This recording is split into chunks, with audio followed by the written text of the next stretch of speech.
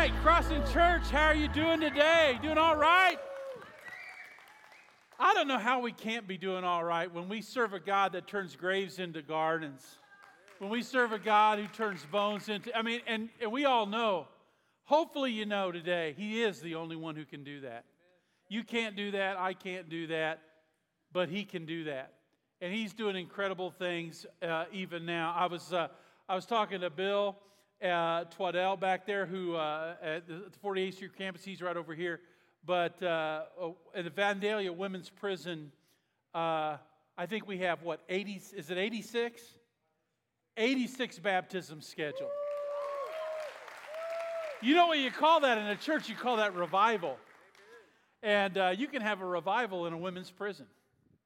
And that's pretty awesome, isn't it, what God can do? Because He can turn all of those things into other things. I want to welcome all of our campuses joining with us all across this region. If you're inside or online, so thankful for each and every one of you. And we're celebrating. Monmouth is having its 4th anniversary today.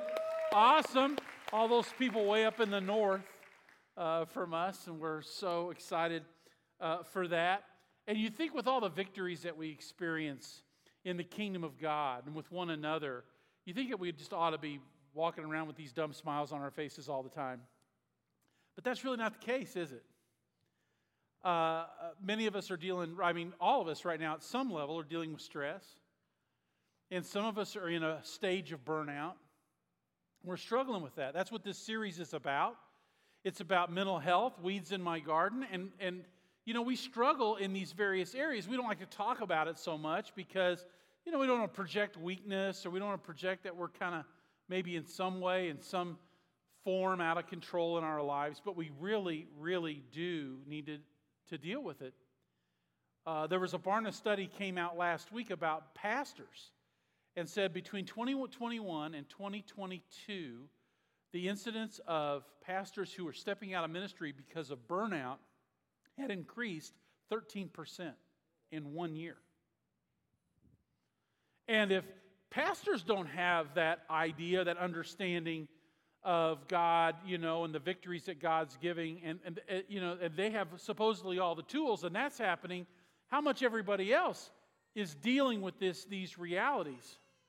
So I imagine right now every single one of us in this room and all the rooms across, everyone that's listening to me, you're dealing with some sort of stress right now because it comes from literally every area of our life. Let's list them. You might be under pressure. You might be facing some big change in your life. You might be feeling a lack of control. You may be shouldering a heavy responsibility. You may be feeling uncertain about the future. You might be because you're facing multiple issues at once. That's mine. One, I'm good. Give me 3 or 4. Okay? It's hard for me to deal with multiple issues at once. You might be feeling the effect of past experiences on present experiences. You might be having a lack of resources right now or feeling a lack of support right now.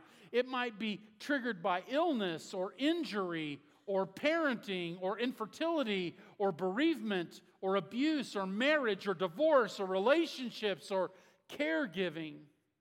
You might have lost your job.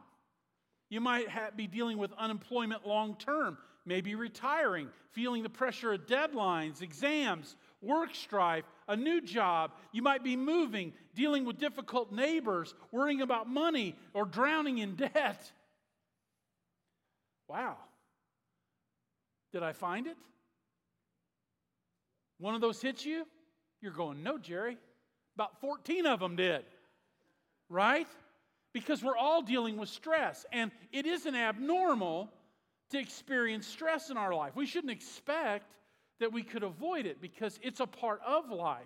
The issue isn't whether or not we're experiencing stress. The issue is if we're managing it in a healthy way or in an unhealthy way. Because if we're not, it can lead to a lot of bad things, but particularly it could lead to something else that is far more debilitating, and that's burnout. I know we use that term generically. We use a lot of terms generically, but there is such a thing as clinical burnout. Let me show you the difference. So there's a difference between stress and burnout. Let's look at those today. Here's the first one. Stress is over-engagement. You understand what that means. That's like where you commit to too many things and you just don't seem to have enough time or energy to manage them all. But burnout is disengagement. You might have overactive emotions. You're getting too passionate or just really, really strong emotions when you're under stress. But when you're in burnout, your emotions get blunted. You might even describe yourself as numb. Under stress, there's urgency or hyperactivity. Like you just totally on all the time. But in burnout, the opposite happens, helplessness and hopelessness. Under stress, there can be a loss of energy, but under burnout, there's a loss of motivation and a loss of hope. Under stress, you might be dealing with issues of anxiety, but in burnout, you get detached and you feel depressed. Under stress, you can physically damage yourself. Heart attack, stroke, things like that can happen, right? But in burnout, you have emotional damage, not just physical damage. And stress can be life-threatening, as I said.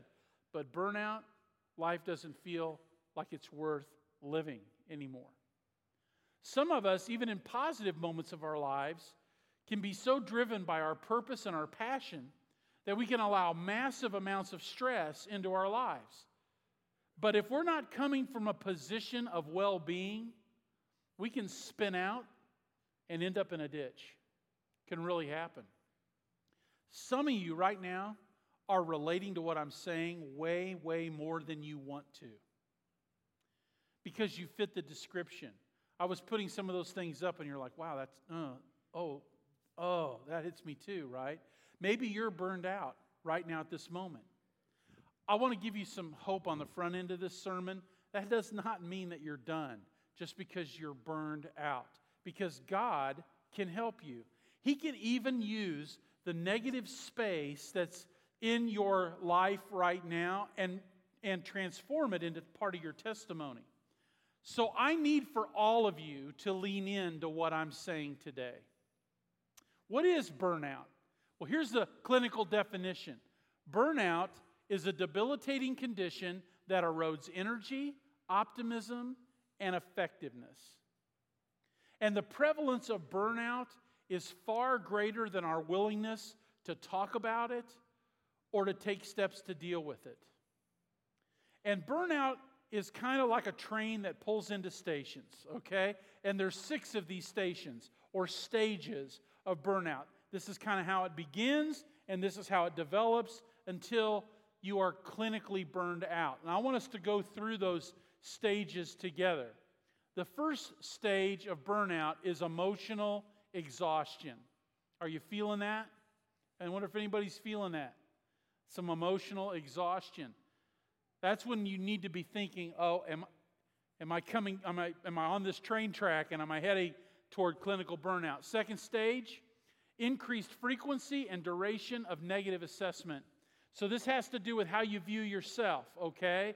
So if you view yourself in a negative light, if you're in burnout or moving in the direction of burnout, there's more of those times you feel that way, and they last longer than they normally do. Stage 3, loss of emotional stability, personal discipline, and resiliency.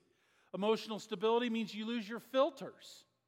And you start riding the roller coaster of emotions. Personal discipline, it could be one thing or another thing in ways that you let yourself go or you disconnect from things that they were normally rules in your life. And resiliency, you just don't bounce back like you used to bounce back. Stage 4, isolation.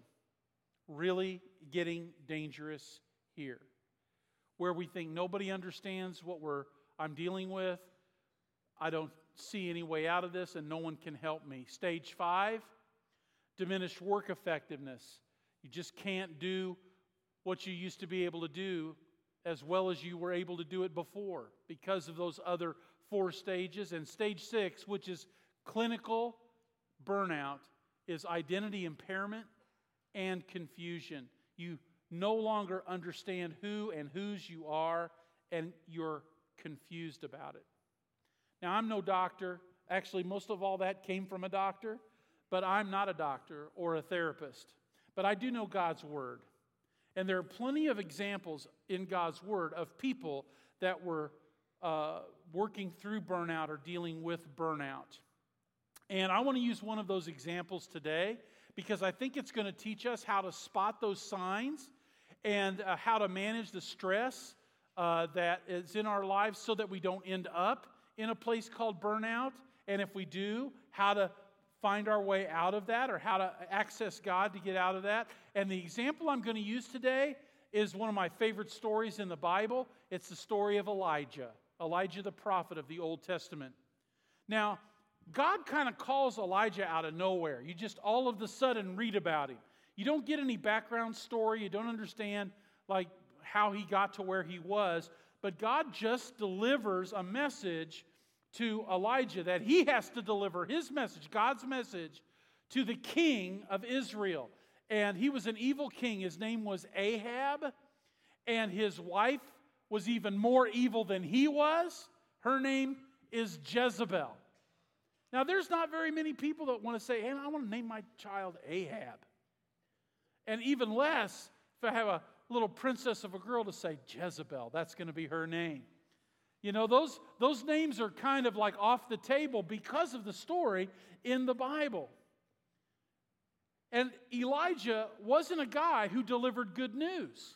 And because of that, he was not appreciated. And that's an understatement. It wasn't that he just wasn't appreciated.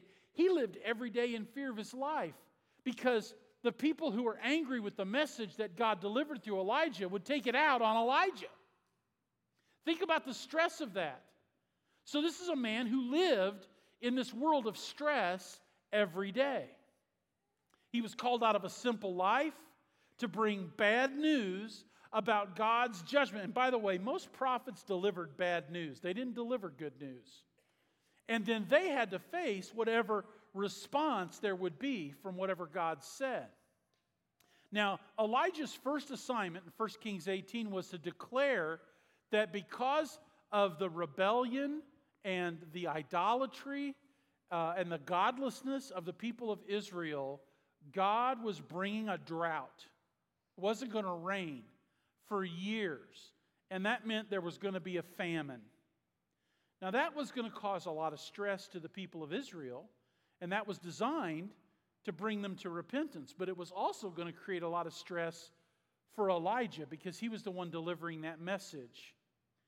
Well, when that started and the drought began and the famine ensued, he had to leave the country. So there's a lot of stress in that, having to pull up and just leave the country, go to a place that you're not used to.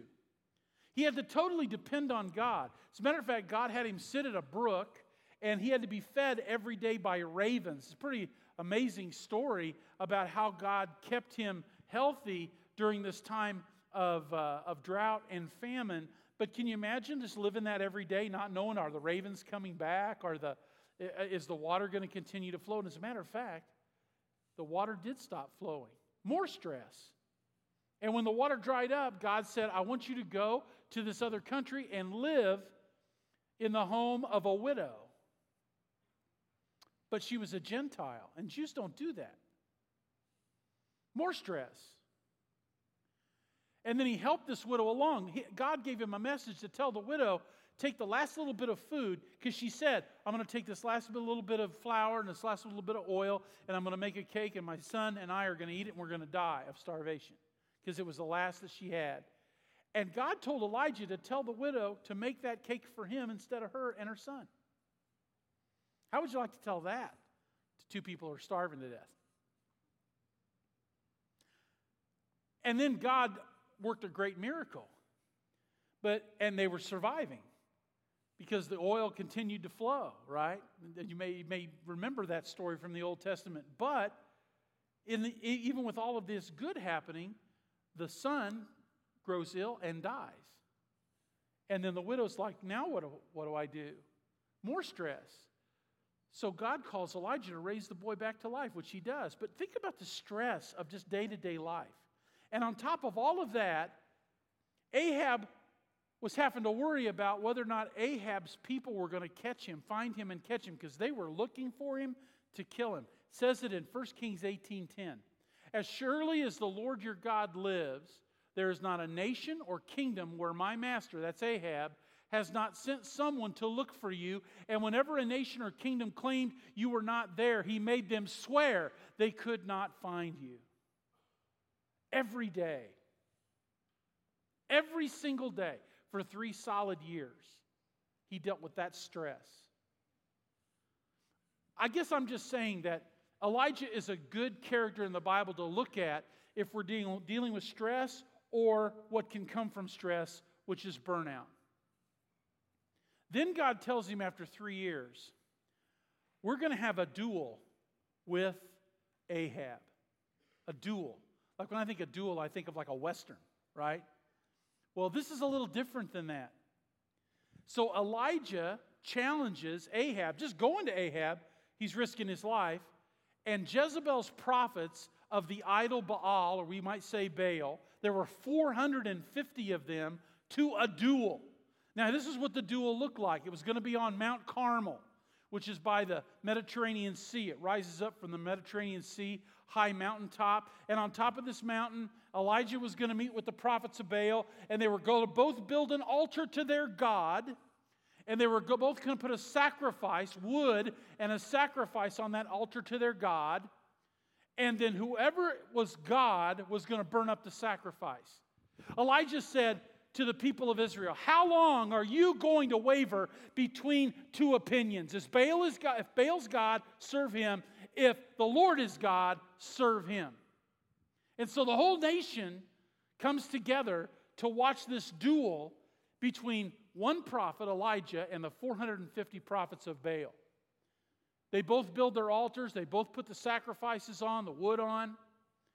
And Elijah said to the prophets of Baal, you go first. So they go first. They start praying to their God. Nothing happens. They pray louder. Nothing happens. They pray louder. Nothing happens. And then Elijah starts taunting them.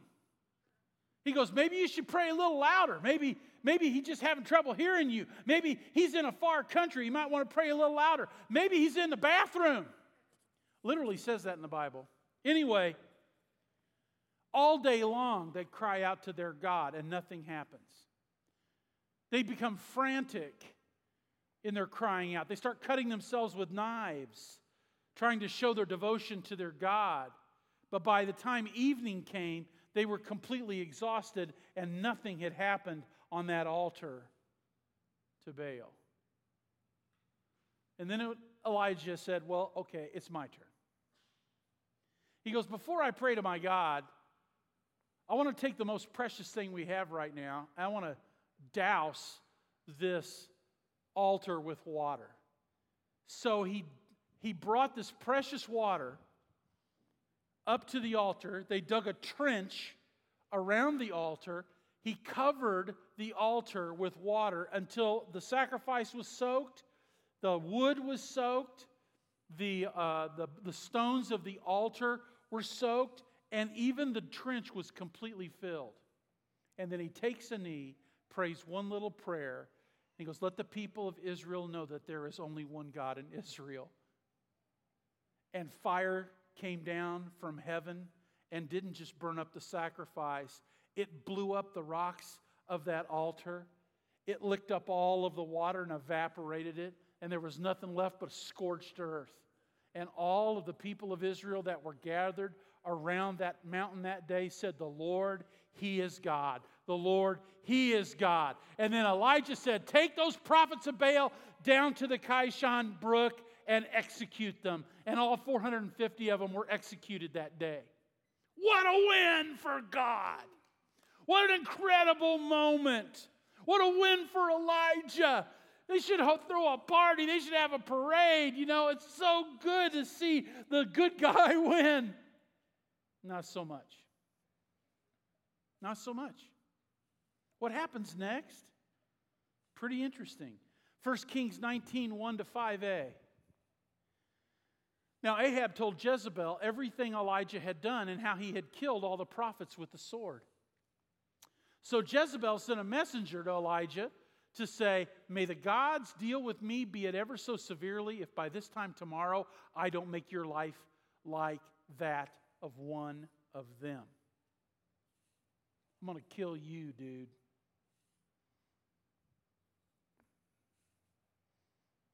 Elijah was afraid. Are you kidding me? Look what God's done. Look at all the winds. You kidding me? As a matter of fact, after the prophets of Baal were killed, Elijah sent someone out to look over the sea and say, tell me if you see any clouds. Remember, it hadn't rained for 3 years. And he didn't see any. And then he said, go back. And he sent him back 7 times. Look, 7th time, he goes, there's a little teeny cloud right at the horizon. He goes, better start running because it's going to start raining. Sure enough, that very day, the rains came. And the ground was made fertile again. You think that Elijah would have gone, yeah, but he was afraid. Can't believe it, Elijah, you're my hero. How could you be afraid? Not only was he afraid, he ran for his life. A time when he should be relishing the victory, he runs for his life. And he went to Beersheba in the middle of the wilderness in Judah, and he left his servant there. And then he himself went a day's journey into the wilderness. He came to a broom bush.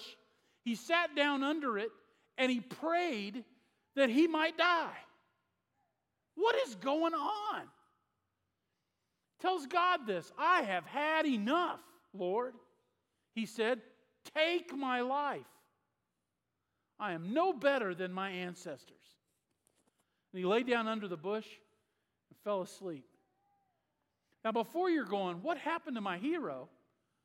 Maybe you should consider this. Elijah is burned out. He's burned out. Let's go through those stages again. Number 1, is he emotionally exhausted? You bet he is. Look what he's been doing for 3 solid years. Does he have an increased frequency and duration of negative self-assessment? Yeah. He said, I am no better than my ancestors to God, right? Does he have a loss of emotional stability and resiliency? Yeah. He goes, Lord, I've had enough. I quit. Does he feel totally isolated? Look at 1 Kings 19:10. He replied, this is talking to God. He goes, I have been very zealous for the Lord God Almighty. The Israelites have rejected your covenant, torn down your altars, put your prophets to death with the sword. Look at this.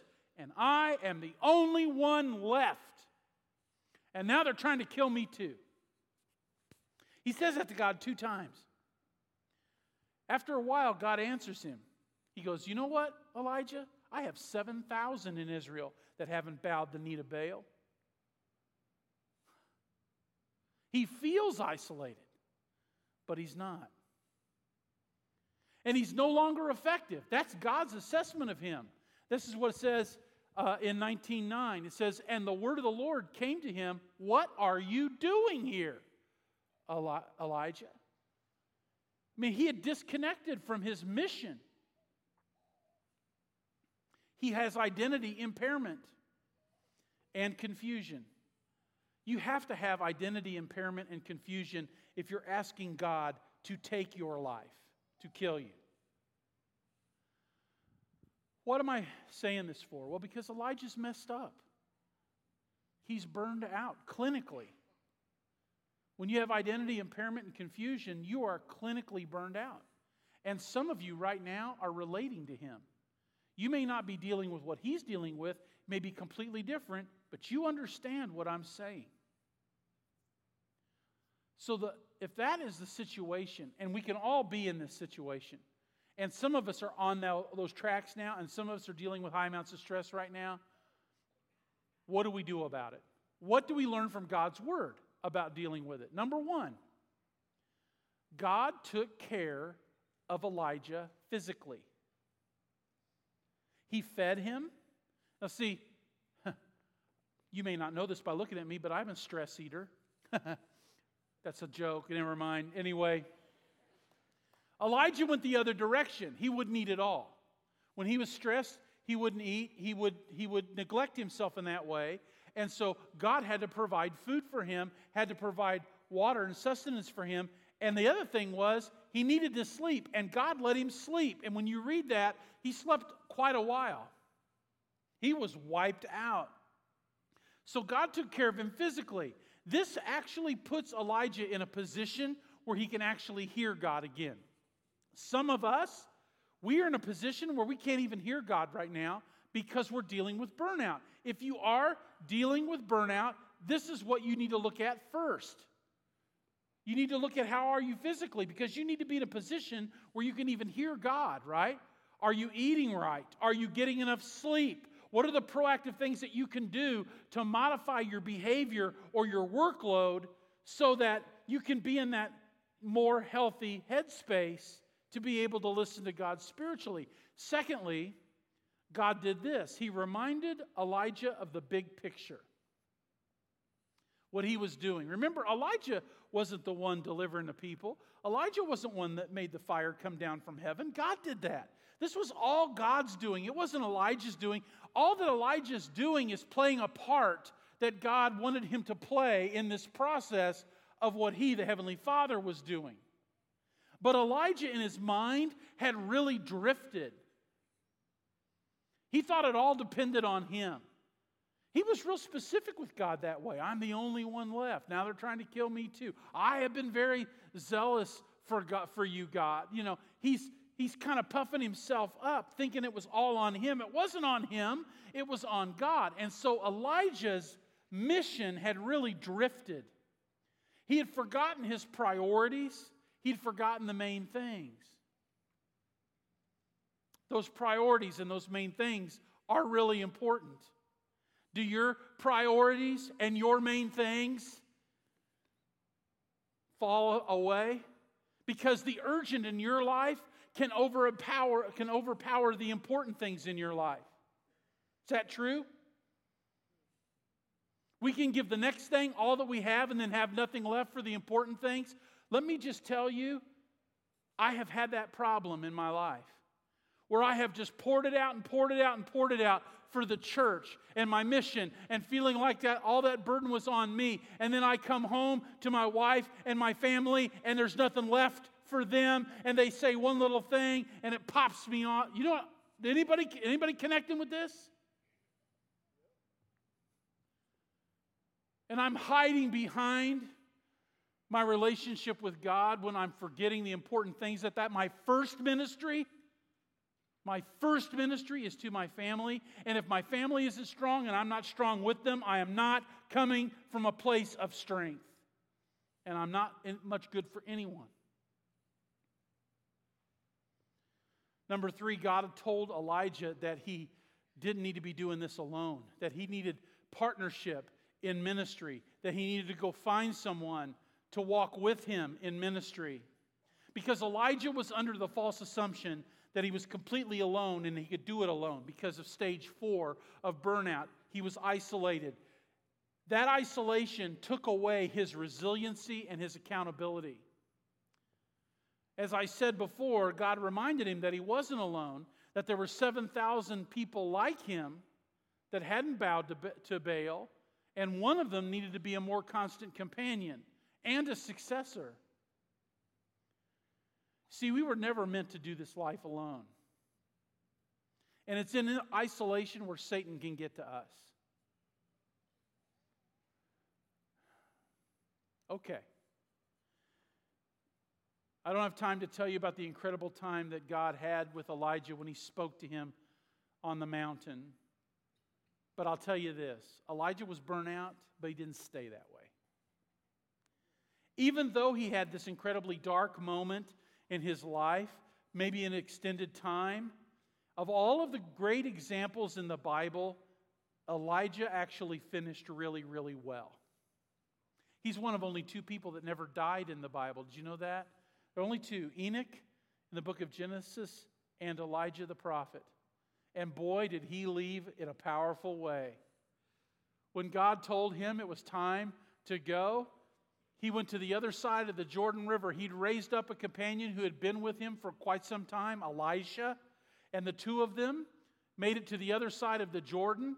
And the Bible says that a whirlwind, a tornado, came down from heaven and picked Elijah up. And he rode a whirlwind to heaven.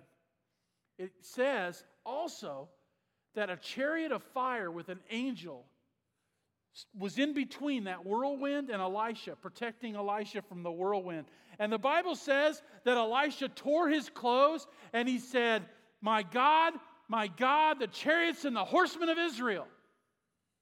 Just the two of them over there. What a way to go. Never died.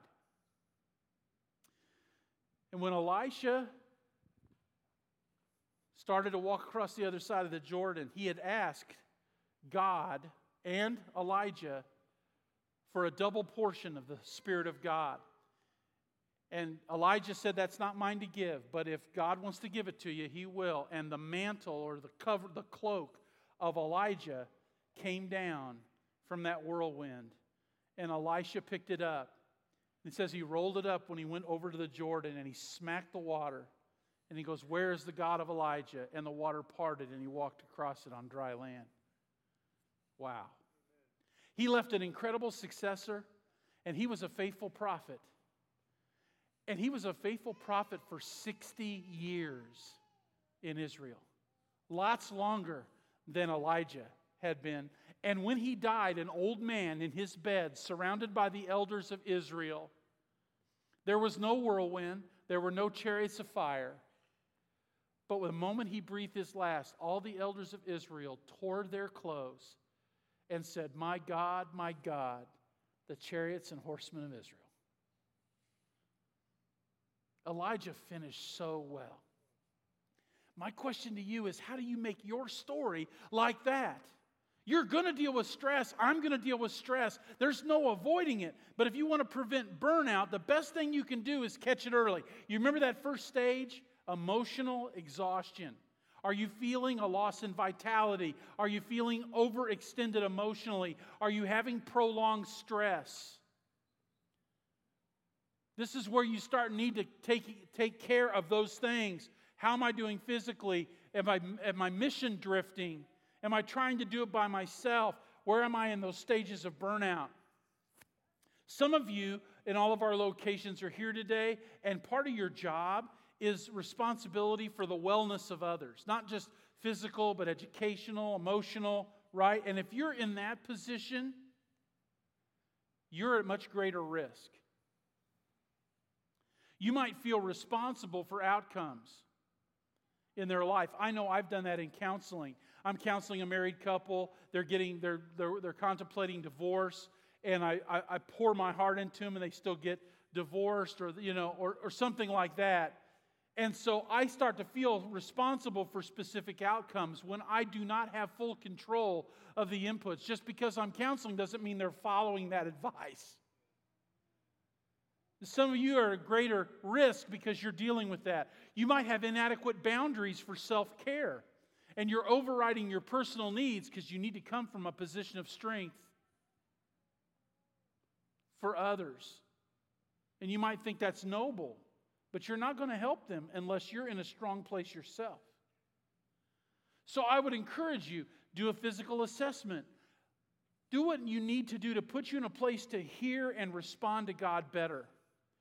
Number 2, find places of personal, emotional replenishment. A place where you can disconnect from the stress and have a moment or maybe a few moments with God. You need that because in that you rebuild the position of stability. Number 3, remember the big picture. Prioritize the important over the urgent. Because that's where we can mission drift. And sometimes doing that costs you.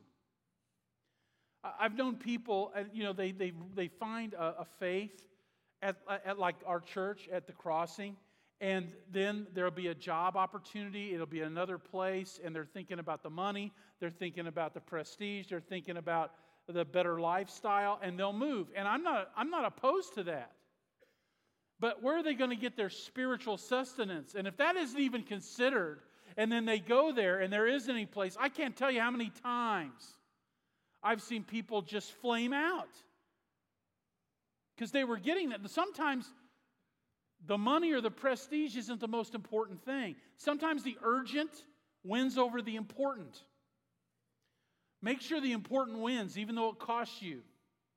I like to say it this way. Find a place where God becomes bigger and you become smaller. It's not that God wasn't always bigger. It's that it's a redirection of our priorities, where you realize it doesn't all depend on you. It depends on God. And God's going to use you for His glory. And the final one, never, ever walk alone. Do you know everywhere Jesus ever went, He walked? He didn't get an Uber, didn't take a bus, didn't catch a plane, didn't have to stay in a terminal because his flight got canceled. He walked. Let me ask you a question. What do you think the most important walk Jesus took was? Somebody say it. Of all of His walks, which was the most important one? The one to the cross. Let me ask you a question. Was He alone? No. There was someone else carrying His cross while He walked Calvary. And if Jesus wasn't alone, why should you be alone? We weren't meant to walk alone. Your story can be like Elijah. Even if you're dealing with burnout, even if you're stressed out, you can be like Elijah. You can finish well. You can do well. But the first step of that is getting that priority right with the Lord. I want you to consider that as we move to a time of decision.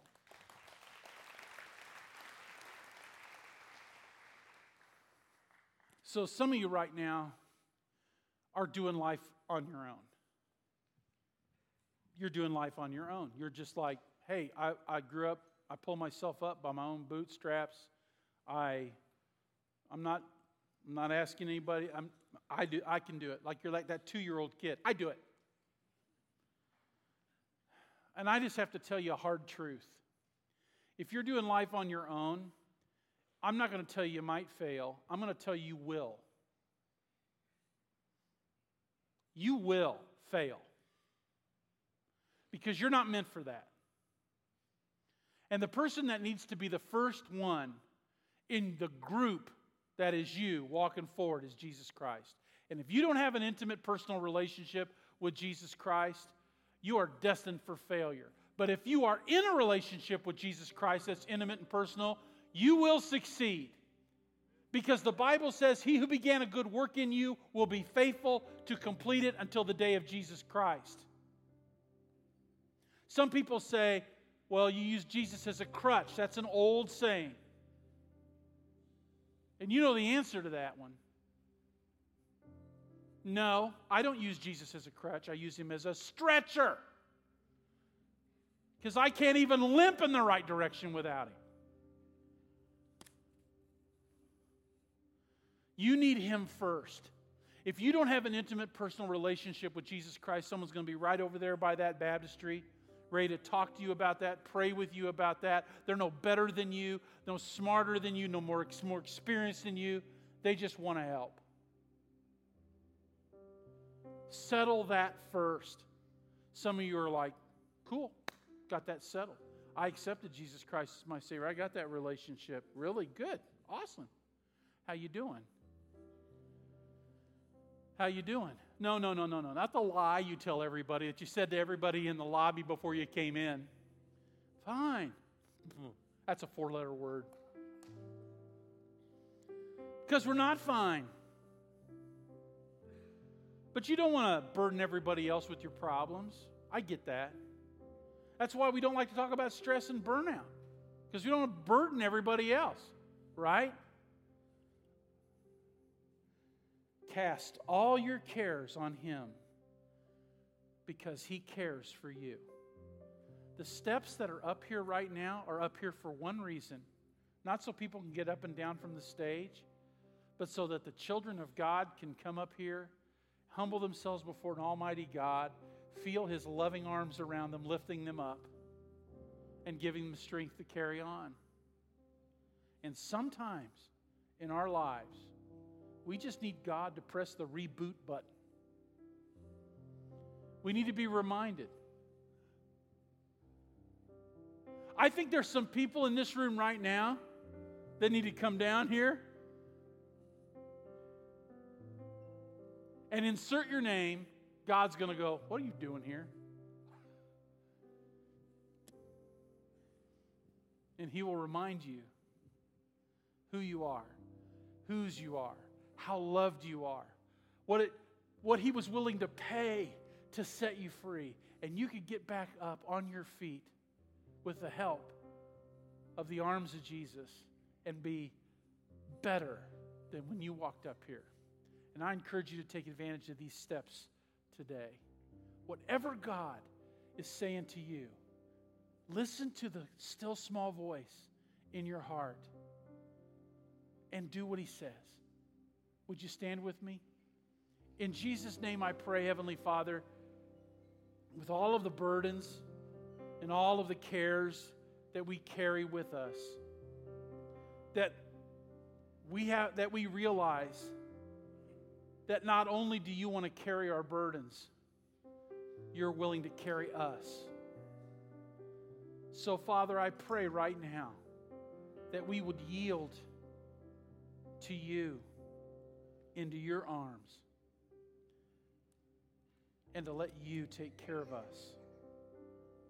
In Jesus' name I pray. Amen.